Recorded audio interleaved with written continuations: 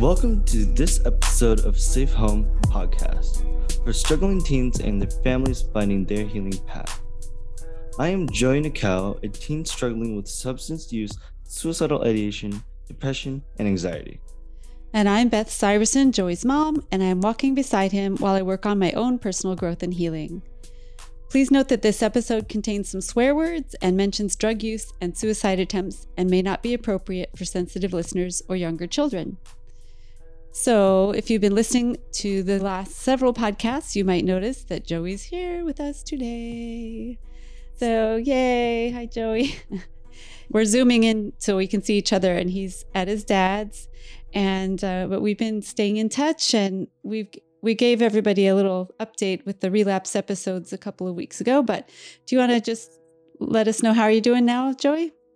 I'm doing okay, I guess. Life is not easy. Not like anything in my life, but mentally, it's like I've been struggling with depression and anxiety, substance use still.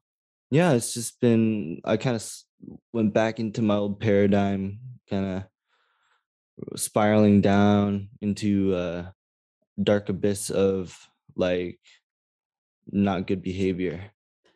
Yeah. And it kind of culminated right before your birthday, right? That your birthday was really stressful. And then after your birthday, you sort of turned a corner. Yeah. But not what I'm seeing from you is that you want to feel better, but you're not taking the actions to do so yet. Yeah, exactly. So that saboteur is really strong, right? Anything else you want to say about how you're doing? I guess that I still love the podcast. I always think about it. I really want to be on here more, contribute more, because it actually helps me. And I really appreciate all the and listeners listening and taking the time to just listen to us and take in all the information that we have to say. Mm-hmm. Can you tell a little bit more about how it's helping you? Well, it's taking me out of myself. I have a tendency of not liking to help myself over others. So by making this podcast, I'm helping other people, I hope. And it seems like that is a really good outlet for me rather than focusing on myself. Yeah, because right now, the way you're feeling right now, you don't give a shit about yourself. Yeah. Right. And so why would you want to be nice to yourself? Why would you want to help yourself? Hopefully that will shift as you keep working on things. And I hope you don't always feel like that for sure. But being able to help other people really motivates you. It always has, huh? Yes. So we even talked about the other night, Joey, working on these positive behaviors, not for himself, but for the pod. So the pod can keep going. And so we can continue to help more people. Yeah. And the podcast is helping me a lot too, because it gives me an outlet for all of my anxiety about you and my own life, right? It gives me something to do that is positive in helping other people. And so we're really grateful. We love it when people write notes on Facebook or Instagram or whatever, or email us. You can always email us at safehomepodcast@gmail.com, by the way. We love hearing, if our podcast has touched you and if it's made any difference for you or your teen or your family or whoever. Yeah. So today our topic is pretty heavy duty, but it's something that we really think parents and teens should know about. And that is psych hospitals, suicidal ideation, mental health issues that might land you in the psych hospital, and what that's like, what's good about it, what's bad about it, what our experience has been. So how many times have you been hospitalized, Joey? In a psych hospital? Psych hospital, like 6 or more. I think around 6. Around 6. So let's talk about the very first time. Yes. That's kind of fuzzy for me. Oh, it's not fuzzy for me at all. Yeah. It's very clear for me. I remember I way too well, much. I remember the sobbing and just wanting not to be there, but Mhm. not wanting to live at the same time. It was like, Yeah. if to be honest with you, it was like the worst feeling. It's like I'm being now that I think of it, now that I'm processing it through the podcast and in my mind right now, is like I felt like I was being abandoned Mhm. at this place of like people of crazy, like it felt like crazy people. But Mhm. it's just people with mental illness. I understand that now. It was Mhm. just that like we were all going through something. Right, right. But you felt like we were abandoning you Yeah, it's like because putting me you're at the front, separated. yeah, at the footstep of a fire station. It felt like I was like, oh fuck. Oh, I know that must have brought up all sorts of, that's your trigger, right? Yeah, That abandonment issue. Yeah. yeah. God, it was terrible. That was a terrible day. That was February 7th, 2019. And that was the day that you went to school and had just earlier that morning or that night before tried to kill yourself. And your friend took you to the school nurse Hmm. and they said, You can't stay at the school. You need to go get help. And so they called your dad and we took you to the ER. Yeah. I ran down and took you to the ER. And then do you remember that going to the ER? That was actually very vivid. I remember when my friend took me, and I remember sitting in the office, just like talking to all those like not office, but like that psychological area, like the like psych area, The counseling people? counseling area. Mhm. And then they're like, yeah, I think I was telling them about how I just felt, and I was like, yeah, this is not good. It was super dark. I was like, I just remember scaring myself of how much darkness was coming out of my mouth. Yeah. Yeah. Yeah. I'm sure it scared you. It scared the hell out of me. I'm sure it scared everyone at school and I'm sure it scared your friend, but thank God your friends took you. Yeah. Would you have gone? You wouldn't have gone by yourself. No, I wouldn't have. I told my friend that like, hey man, like I told him what happened last night. And then like he was like, yo, let's go. Like Yeah. I think So I told him what happened, but I just like I think I hinted to what happened, and then I was like, yo, can we go to the office? Can you walk me to the office? And then like Mm. he was like, yeah, of course. And I will always remember that friend. Well, then do you want to share what you tried, your suicide attempt the night before? Do you want to talk about that Yeah, a little yeah. bit? Disclaimer. But it was trying to hang myself. I I think I've explained this in other podcasts where I go to a point of pain and then I have to stop. So I don't jump off a high like point to break my neck. I just go to suffocate myself. And I now that I think of it, I actually had this I don't know what it's called, but like where you get high from like Yeah, that's a real thing. so Yeah, that's a thing for sure. And it's very dangerous. Yeah. yeah. Okay. So you did that the night before. And that wasn't the first time, I don't think. No, I You've done had that several attempted like times. 3 or 4 times before. Yeah. Okay. So that time you asked for help. And okay. So then I ran down there. Oh, God, that was a terrible phone call from your dad. And then running down there, that was like the longest half-hour drive of my life. It was terrible. I was like, oh my God, I don't know what's going on. You were at your dad's house and just, he didn't really know what to do. And so I think I put you in the car and ran you to the ER and your dad followed. Mhm. But you get in pretty quick at the ER when you're suicidal, just Mhm. FYI. Yeah, no. They take you pretty quick. That and heart issues, they'll take you quickly. Mhm. If you're bleeding, whatever. But if you say you're going to kill yourself, they take you in. And then they put you in a little fishbowl in the ER and put a security guard right outside the door watching you 24/7.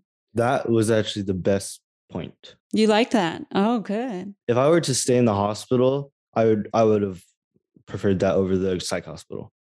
Oh, if you would have just been in a regular hospital with a security guard, that would have been all you needed? And that would have been perfect. No, because like I had family, I had a security guard, I had doctors, I had the right people around. Mm-hmm. I'm sure there's reasons why they have it the way they do, but certainly our healthcare system isn't fabulous. But Okay, so after we spent some time in the ER, they sent us to the mental health people through Kaiser, went to some guy's office for hours, and he talked and talked and talked to you. Isn't that where we got my drug test? No, you didn't get drug tested till the next morning at the hospital. Really? Mm-hmm. Yeah, so I didn't even know drugs were on board at this point. I just thought you were suicidal. Yeah. So, do you remember sitting in that guy's office? Yeah, the one at Kaiser, right? Yeah, and there was a security guard outside of his office too. Yeah, and then that one lady, she was a really nice lady. I remember her, and she gave me tea or something like that, or like water, like. And I just remember that I was like, in this moment of such distress, someone's being kind to me. Like, it's like, well, I have a little story about you. Do you remember offering that security guard half of your dinner? No. Yes. Yeah, we're in the middle of this crisis. And I think Jan ran to get food and she came down. So we had all of us sit there. I think she brought food for all of us because we were there for hours. And I remember that. It was Fresh Griller. Yeah, Fresh Griller. And you're like, do you want some food, man? And he's like, no, I can't eat. Yeah. I don't think at that point we really understood what he was there for. But now looking back, I know he was just suicide watching you, making sure you didn't try to hurt yourself. Yeah. And then so the mental health guy there talked to you for quite a while, talked to us, and then he convinced you and us that hospitalization was what you needed. Yeah. And I will never forget, he called it kind of like a retreat. It is not a retreat, but it was kind of like a reset, like a refuge away from regular life. No, it's definitely not a retreat. It's definitely a safe zone. Safe zone. Uh-huh. Safe zone, yeah. But retreat kind of denotes, nature and personal growth. So none of that. None of that. None. But then the next thing that happened was really scary for me. But I've heard you say before that you liked this part, that they had to call an ambulance to take you from the office to the psych hospital because they were afraid that you would jump out of a car or, fight with us or do something dangerous on the way. So they brought a gurney up, they strapped you down, strapped your arms down. That was like the first time doing that. And that was very anxiety provoking. The first time. Oh, it was later times that you liked it. Yeah. And then we'll get into like the later times of being hospitalized. But the first time, if you ever hospitalize your kid, they're going to have a lot of anxiety because it's like going to school for the first time. It's going So the ambulance, so I said goodbye to you on the gurney. These nice young men took you in the ambulance and I followed the ambulance like all the way to the hospital, but they went behind the building where the ambulance door was and I went through the front door. Then we waited for hours in the hospital lobby and they had no idea where you were, what was going on, when we would be able to see you, when we could talk to you. It was like a black hole. You just went into a black hole. We had no idea what was going on. And the receptionist guy was like, he was gruff and he didn't know what was going on. I mean, the communication at that place was horrible. Yeah. But so why don't you tell us what happened? You got out of the ambulance, they wheeled you in, and then what happened?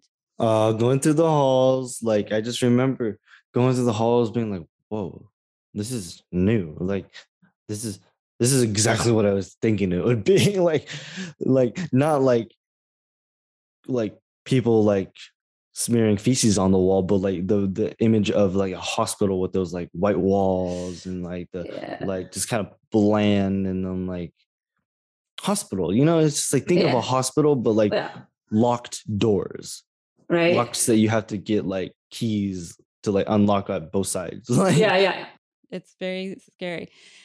So and it was not a beautiful place at all. It was like brick walls and no window. The windows, the windows are blacked out. Oh. All of them are blacked out. Oh, that's sad. Why don't they want you to see outside?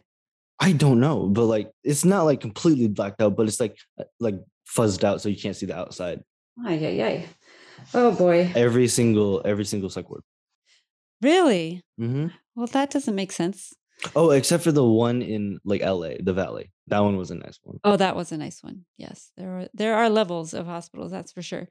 And maybe some of them look nice, but still aren't very good services. But you Yeah. know, whatever.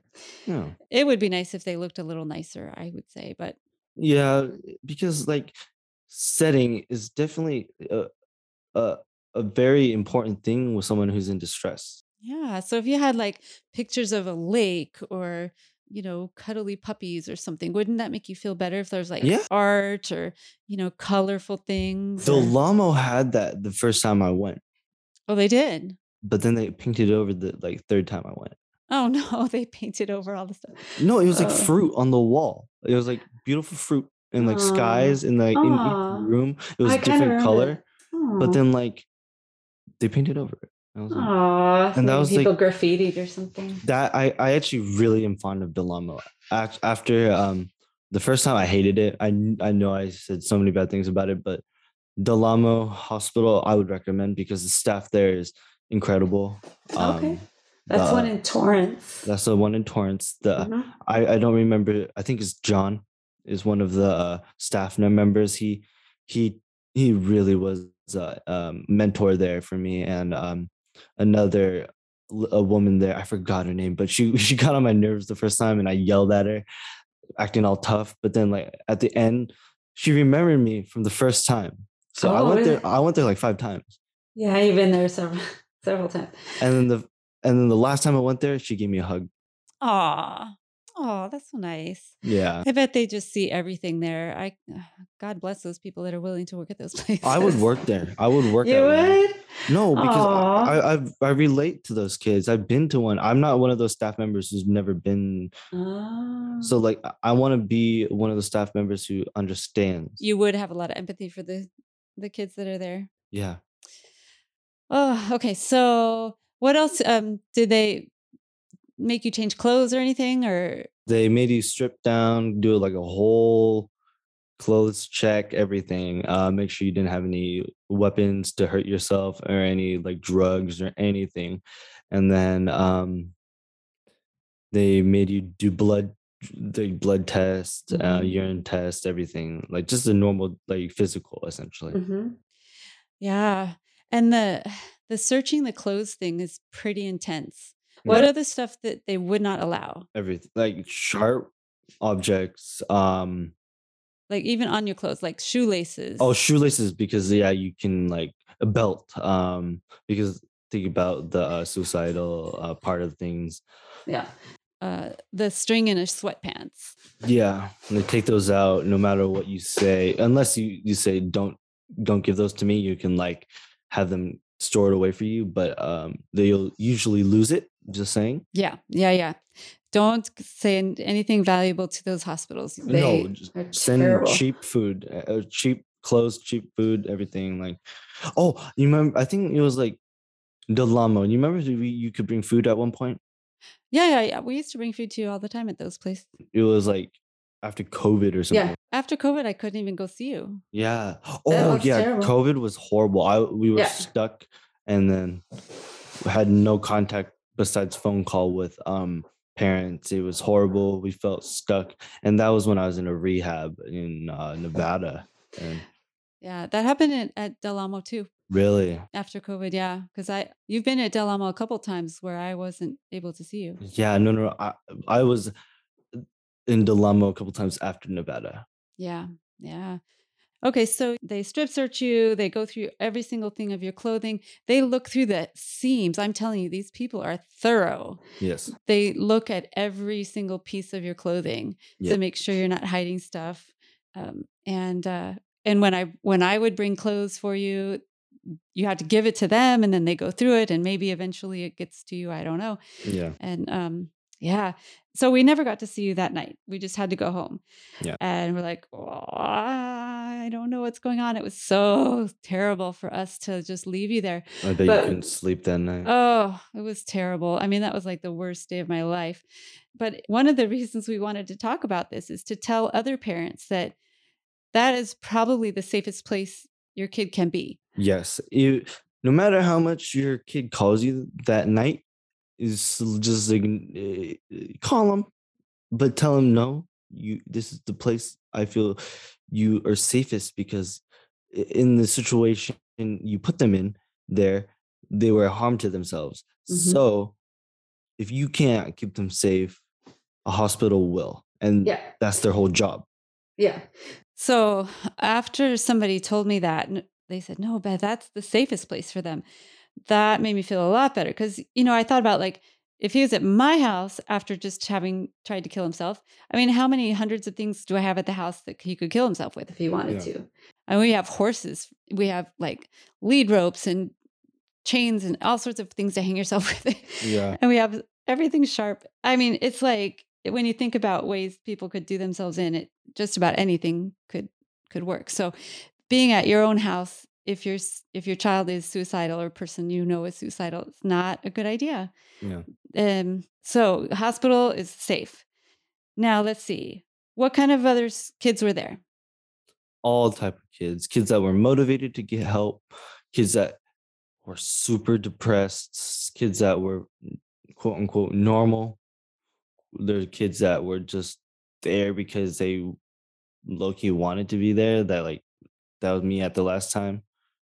I think you figured out how to get yourself hospitalized. So I still know, but I don't use that because I don't feel like I need to escape anymore. Yeah. Like that was a way of escaping because it would literally take me away from society. Yeah.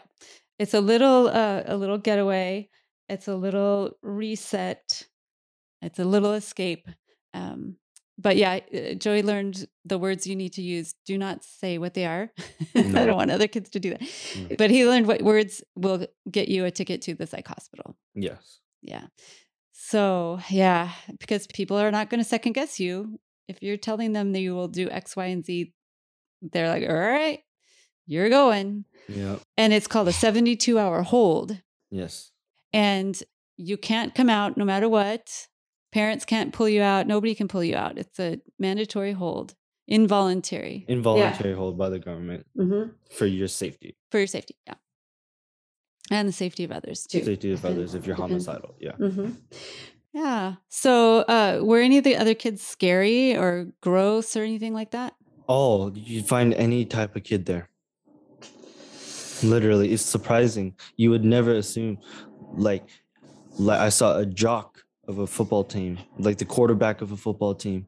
I saw a druggie, like the worst drug you could see. I saw a cheerleader of a high school team. Like you see people that you would never expect to be suicidal.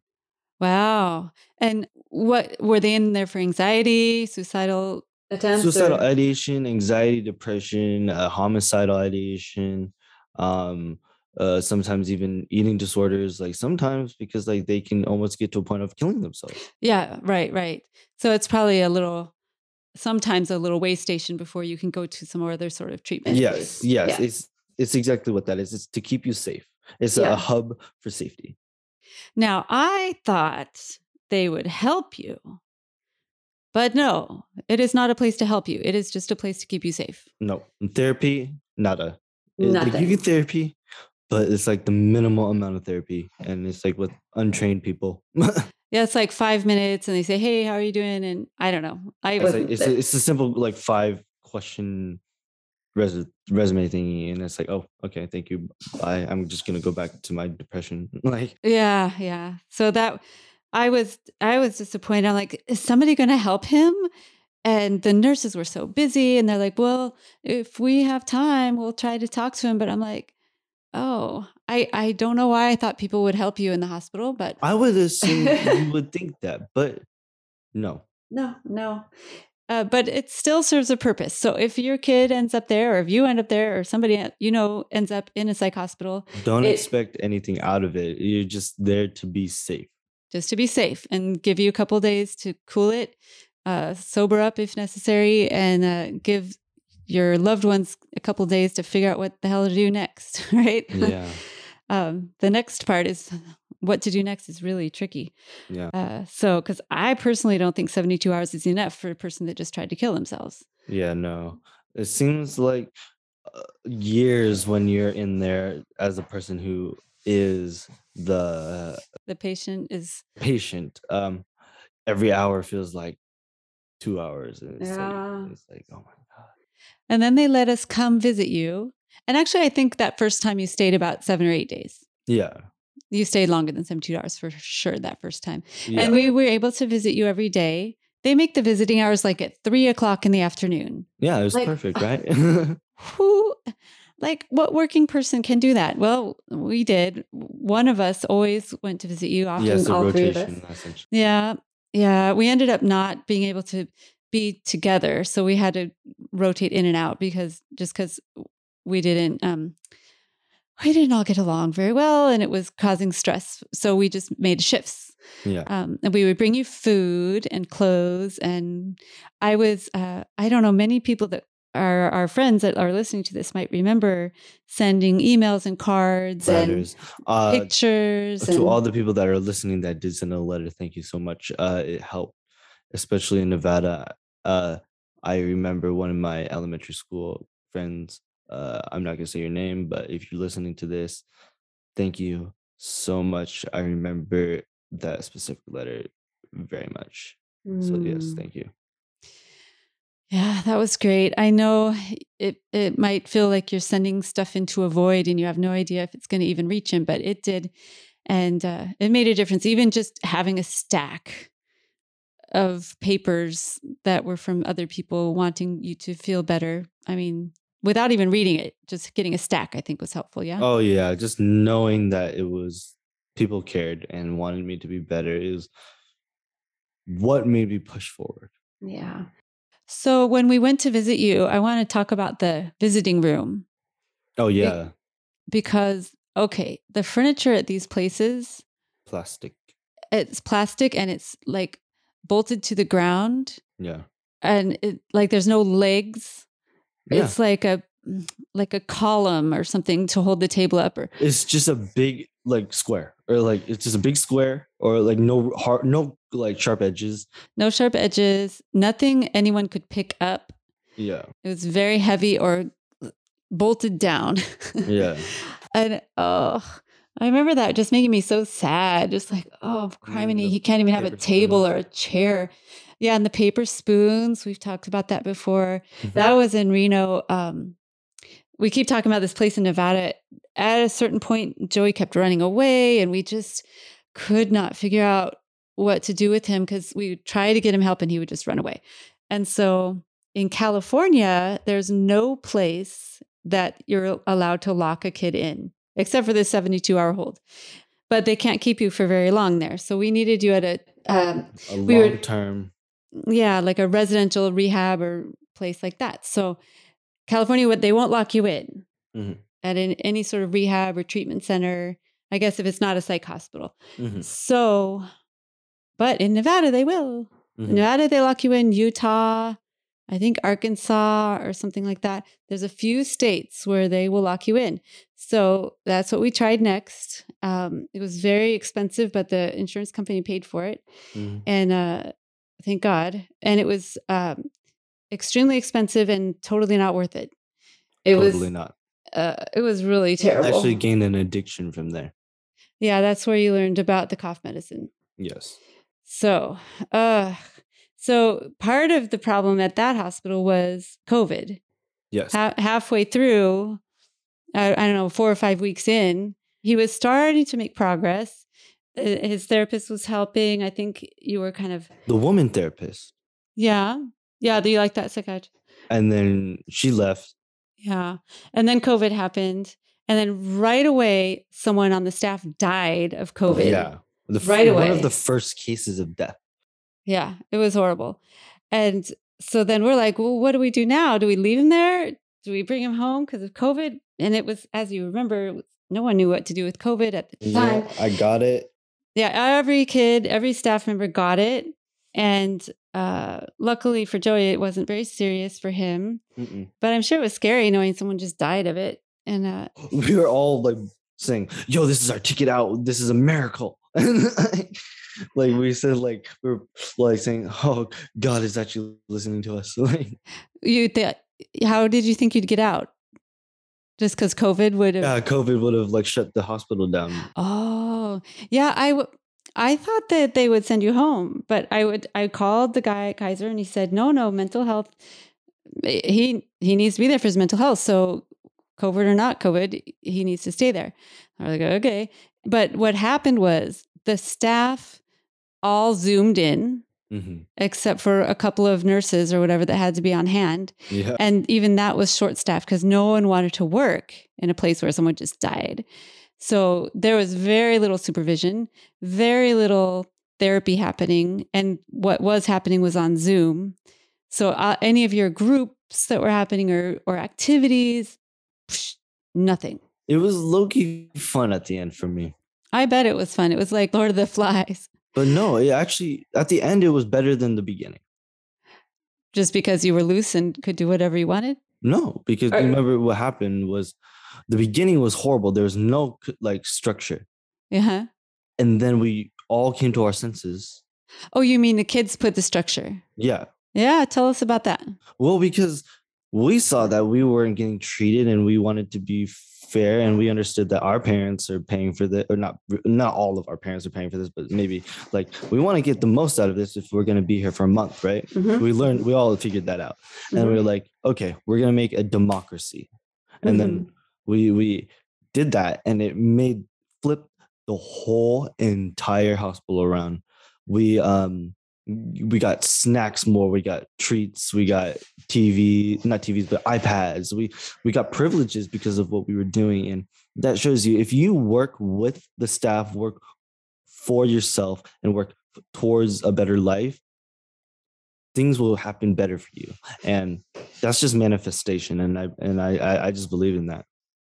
Yeah. So you guys coordinated yourselves, you elected leaders, you organized, and then you were less chaotic, less violent, you were all working together. Completely less violent. There was no fights at all. The first day, there was a fight. The first day you were there? Yeah. First day I remember. I was like, yep, I want to get out of here right now. Yeah. It was pretty scary. Yeah. And he'd tell me that kids are fighting you. Well, you fought at a certain point. Yeah. Because, it changes people, Mom. I know. It's I would never compare it to prison, but like it's like something like prison where like you're not in society anymore. You're kind of like a wild animal in a cage.